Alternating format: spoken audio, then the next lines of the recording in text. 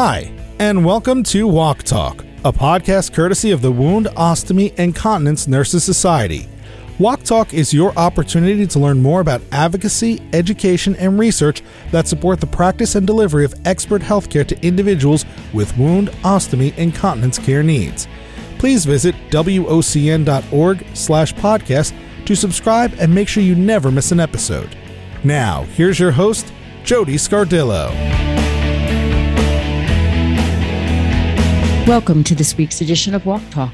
I'm your host, Jody Scardillo. This week, I'm excited to welcome two of the co-authors of a recent article in the Journal of Wound Ostomy Continence Nursing that was entitled Physician Residents Shadowing a Certified Wound Ostomy Continence Nurse to Develop Interprofessional Competencies, a Quality Improvement Project. Joining me from that team today are Dr. Laura Monahan and Mary Sandrick. Dr. Monahan works at the College of Nursing and Health Sciences at Texas A&M University, Corpus Christi as an assistant professor and an interim department chair in the College of Nursing and Health Sciences.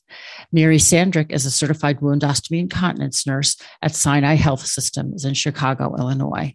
Thank you so much for joining me, ladies. I'm really excited to be talking to you today about your exciting project about physician residents shadowing a certified wound ostomy and continence nurse.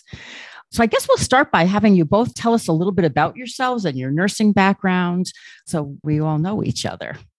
Okay, well, I'll start.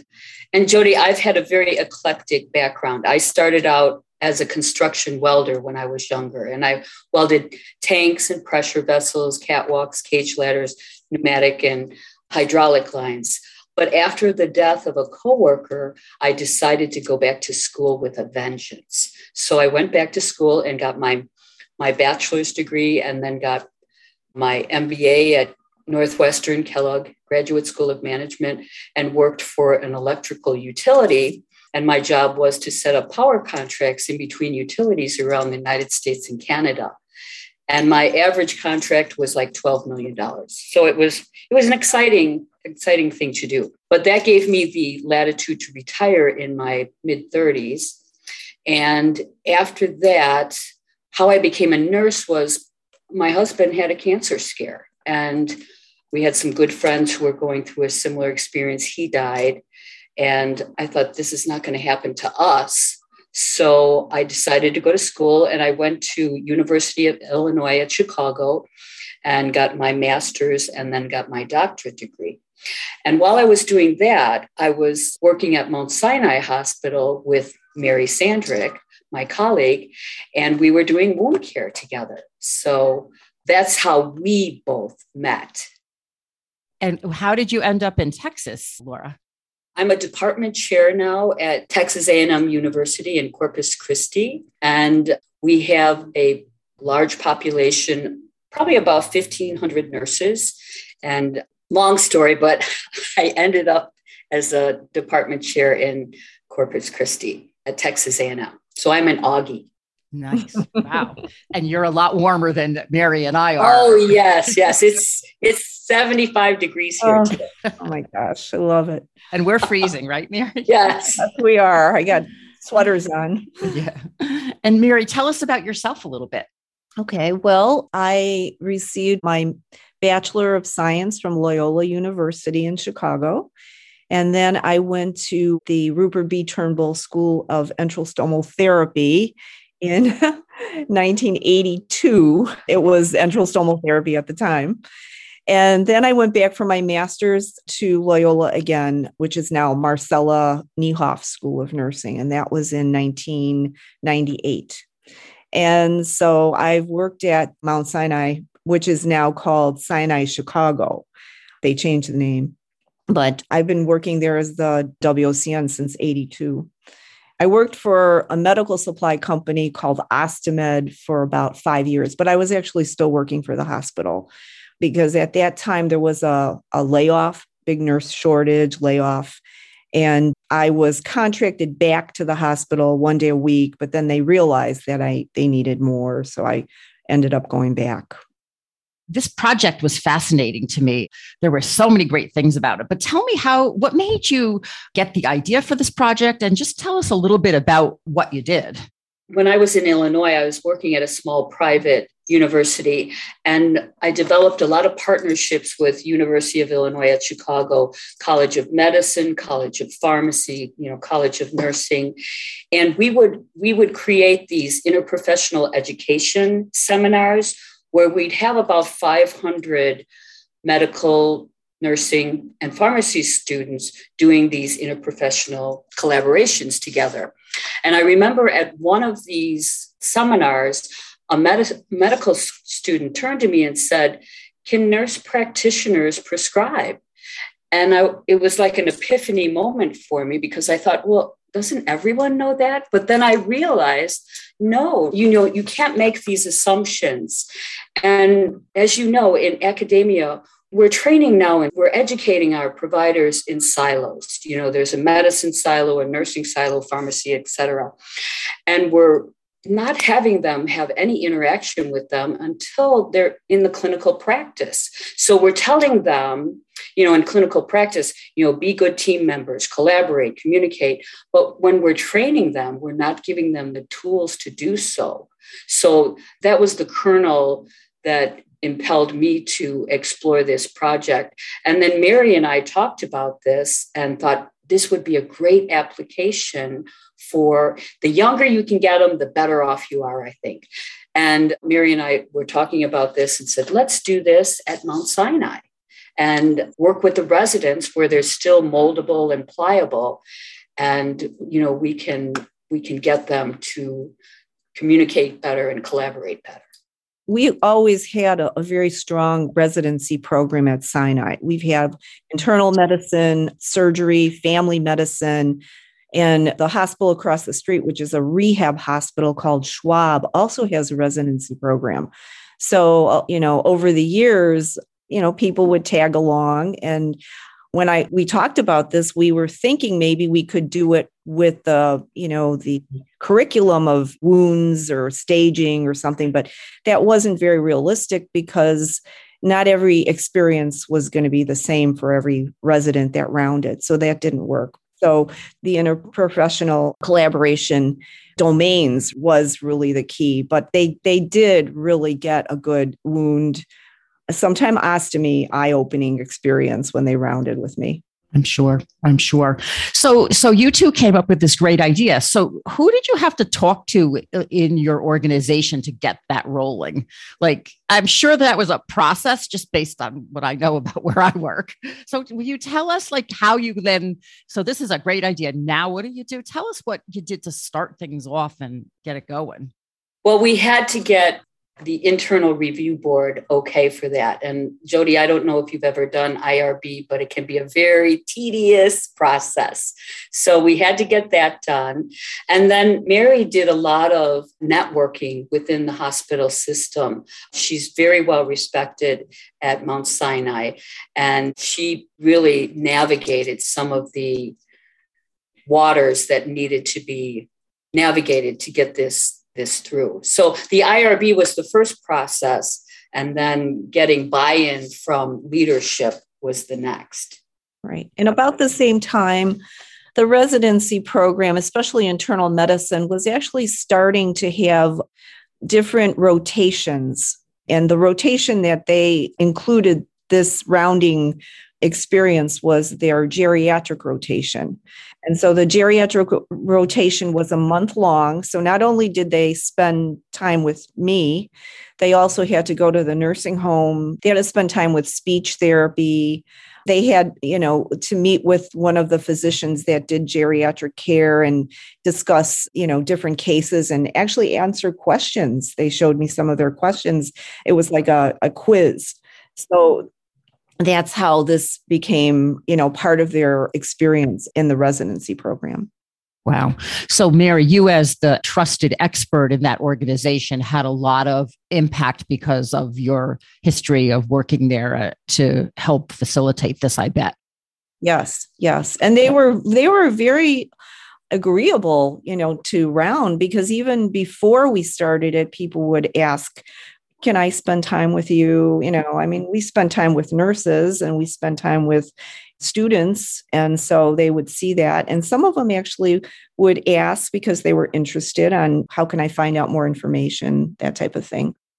So I was really impressed with this, like the whole issue around interpersonal collaboration versus teaching the residents what they need to know. So that whole model of how you based this project on was really interesting. And so will you talk a little bit about what interprofessional collaboration is and the tool you use to measure it and why you picked that? Sure. So interprofessional education and interprofessional collaboration are one of my research interests.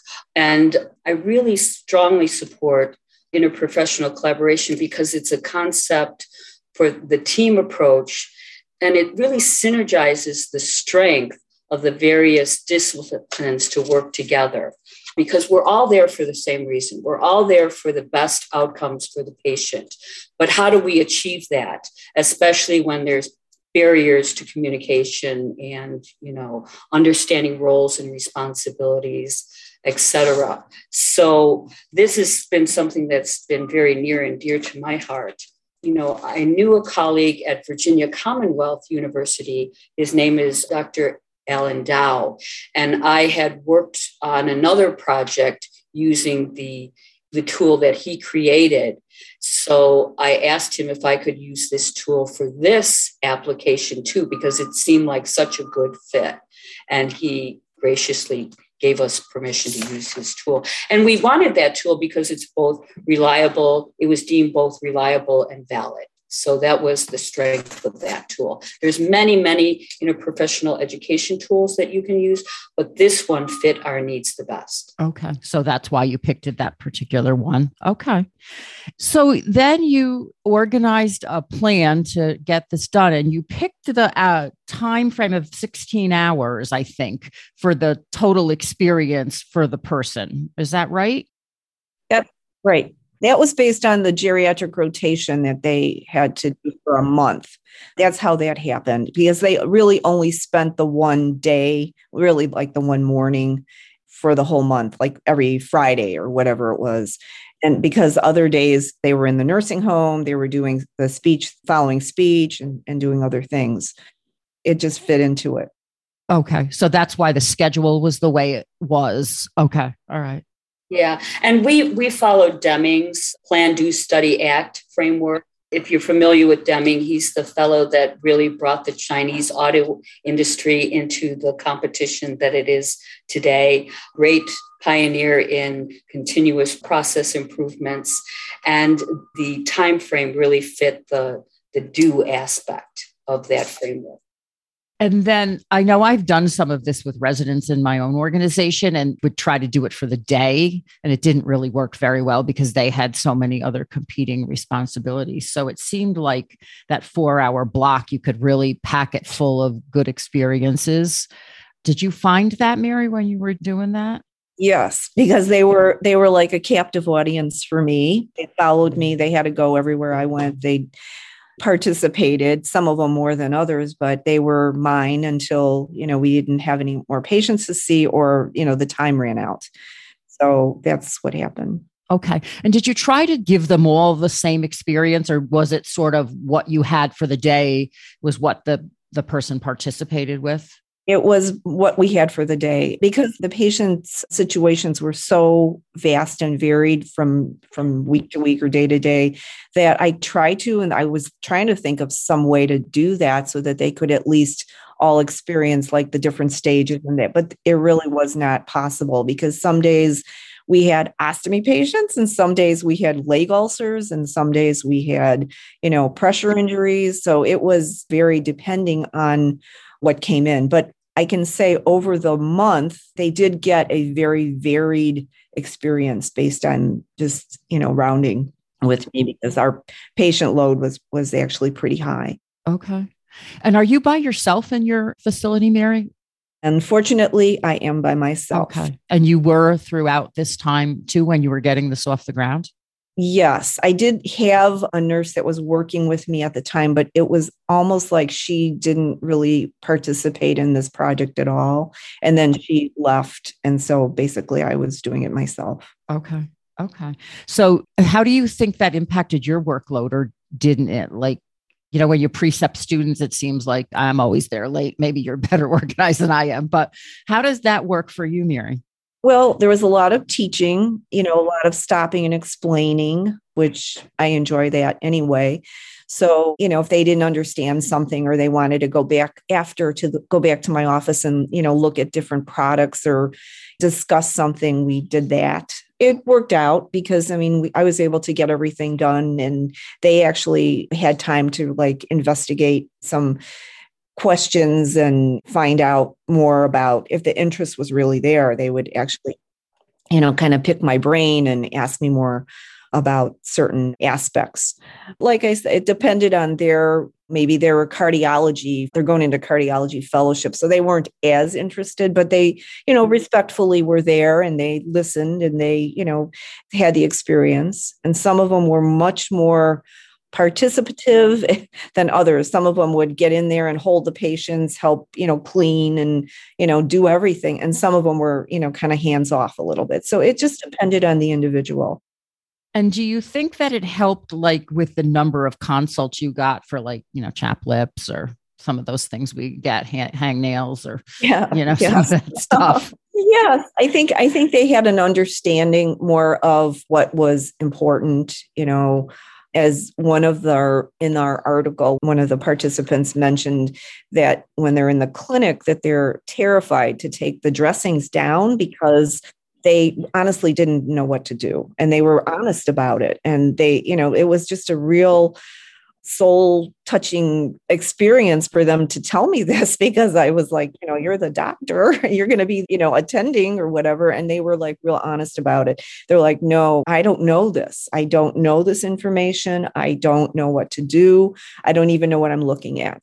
So those are the things that came out. And I think for them, it was really valuable. Yes. And you know what? In the article, we mentioned that wound costs are at $96.8 billion right now annually. And yet medical schools typically give less than 5 hours in wound care. So there's a real disconnect there that definitely needs to be addressed. So this project is a step in the right direction.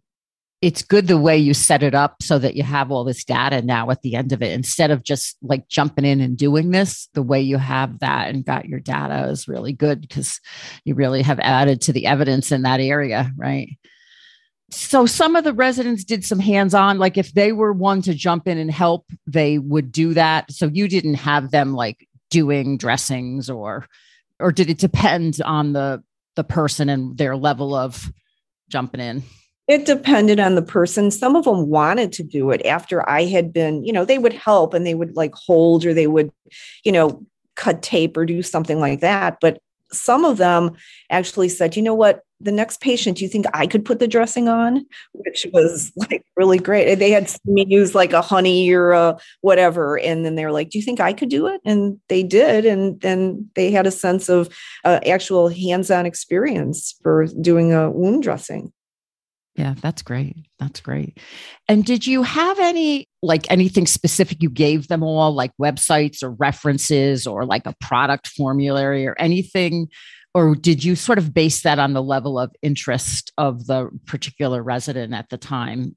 I based it on the level of interest because some of them, like I said, the ones that were going into something other than a hospitalist or, just in general internal medicine, they were interested, but not that interested. So yes, we did share the formulary we had at the hospital, but also articles about, because I kept telling them there's tons of different products. We don't have everything here.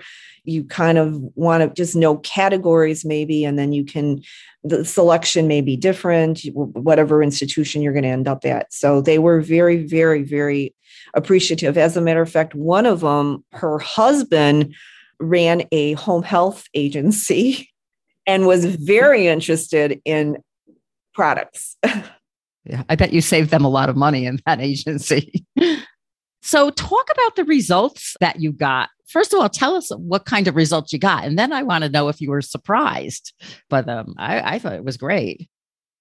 Well, we had an increase. Our overall score increased 7.5% on all the domains. And those domains, again, are professional communication, collaboration, understanding of roles and responsibilities and ethics and values. The biggest gain was in teamwork, in the collaboration aspect, which kind of surprised me a little bit. I thought it would be, well, you never know what the results are going to come out, but I was also pleased that communication was statistically significant too. So teams and teamwork was 10.8%. And professional communication was 7.9. So it made us very happy that this project was so successful, because you never know. You never know what the results are going to turn out to be. So I was delighted with the result. This was kind of a marriage between academia and clinical practice, which we found very exciting too. And we always relish the opportunity to work together. So we're going to try and think of more projects. I was going to ask you that. What's next for you two? It sounds like you're a great team. Yes. So that was really great. And then I read about the resident ambassador. Will you explain what that was? And did you implement that, or will you implement that? Or tell us about that a little bit. Well, what was very interesting about this project is the word of mouth promotion that the residents did. They said, this is really cool. You should try it too. And so we thought, gosh, in future projects, we should incorporate a resident ambassador to help us get the word out on that, because, that would be very useful when people buy in because they're really excited about it. Of course, you get more. And we definitely wanted the number of, we would have been delighted with more residents. We had 49 residents, which was fine. But, the bigger your population is, the stronger the results can be. So having someone who would promote it from within and partner with us, we thought would be a strength for future projects. Right. And the other thing is the internal medicine residents were sort of mandated to do this because it was part of their curriculum.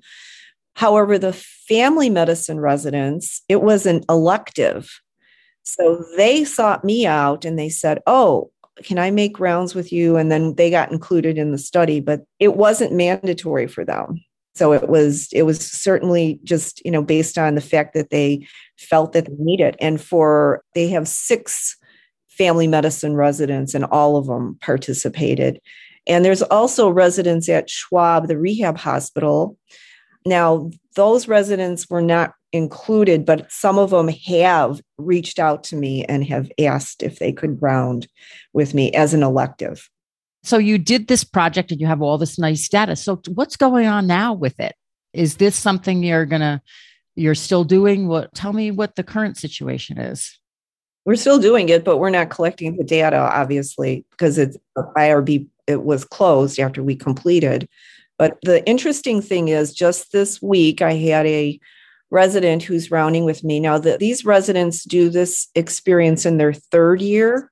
However, he mentioned to the program director that maybe they should do it in their 1st year because it would be more valuable to them in the 1st year. And they're actually looking at that. And that goes along with our premise. The younger we get them, the better off we are. That's right.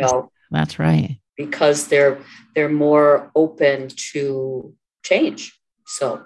Yeah, that's great. And then you mentioned spreading to other specialties in the article. So you have some rehab and you have family and internal medicine. Are you thinking of other areas? I don't know, surgery or GI? Surgery. Yeah, surgery is another animal. I hate to say it, but they tend to think they already know wound care because of and sometimes they do. And sometimes when I see them document the stage, I'm like appalled at what I'm looking at because they don't know. So I don't know how to approach that. I have been asked to give lecture to them, but it's always not a short period and they kind of act like they already know it. So I don't know how open they would be to that because it seems like they might have more in their curriculum than, the internal or family medicine residents do, but I don't know how open, but it would be a good thing. Some of them have not participated in rounding, but have asked me about dressings and products that they're not familiar with because they still use a lot of saline, moist. Yeah. And I'm, okay, I have the dressings, but if they are interested, they'll ask and maybe they'll use it. Mm-hmm. This seems like such a good base for somebody going into primary care, because so many times that's where these patients with a lot of what you see in acute care, they start with going to their primary care provider. So it seems like for those people, this would be such a great base of knowledge for them to start out with as they go into practice on their own. Yes, absolutely. And Mary has done, for some of my classes, she has done guest lecturing with our nursing students because, again, not a lot of nursing students are exposed to wound care, and it opens up a whole world for them. So it's good for them to be exposed to wound care too at these early stages. It's mandatory for all new employees in their orientation phase to round with me, at least for a morning. And also we do have students that pick this as a rotation or one of their capstone, their last curriculum, and they pick wound care and ostomy care. So I've had several of them that have done that. Wow. So you're teaching all the time, it sounds like, Mary. I'm always teaching. And Laura too, right? Since you're faculty, right? Yes. Yeah. That's really nice for other nurses and other people in the hospital to witness that collaborative program, though, right? Like, what a good role model for the future this program is, right? Absolutely. Because you know what? We need everybody to be on the team. It can't be a Lone Ranger. Even the Lone Ranger had Tonto to help him.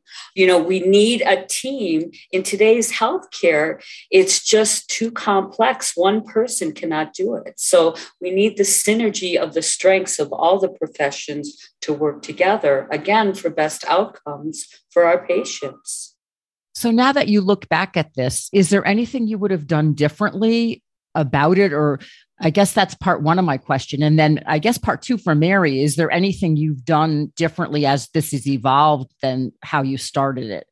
It worked from the beginning, so you're still doing the same thing, or have you modified how you administer all of this?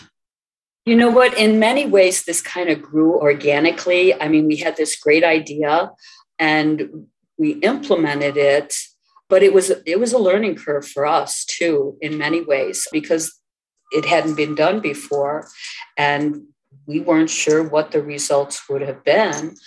Fortunately, it turned out wonderful. Would I have done anything differently? I think in the future, we did hand surveys and I would go to Qualtrics, an electronic survey instrument that would have made things a lot easier for data input. And it would, Qualtrics helps with the statistical and primary statistical analysis too. So that would have been one thing I would have changed, but you learn as you grow.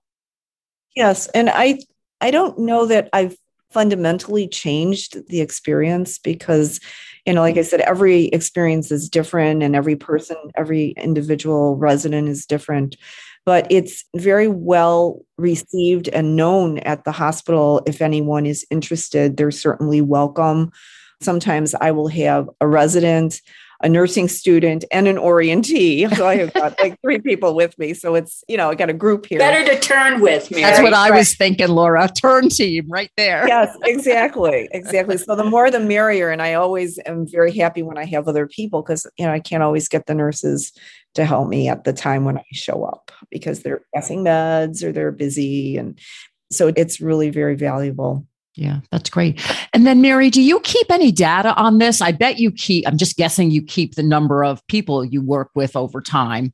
Is that the one thing that you keep, like we all keep statistics about what we do with our workday and patients we see and all that? Do you keep numbers or any data on this process that you have? Just because I have a list of all the residents, especially internal medicine.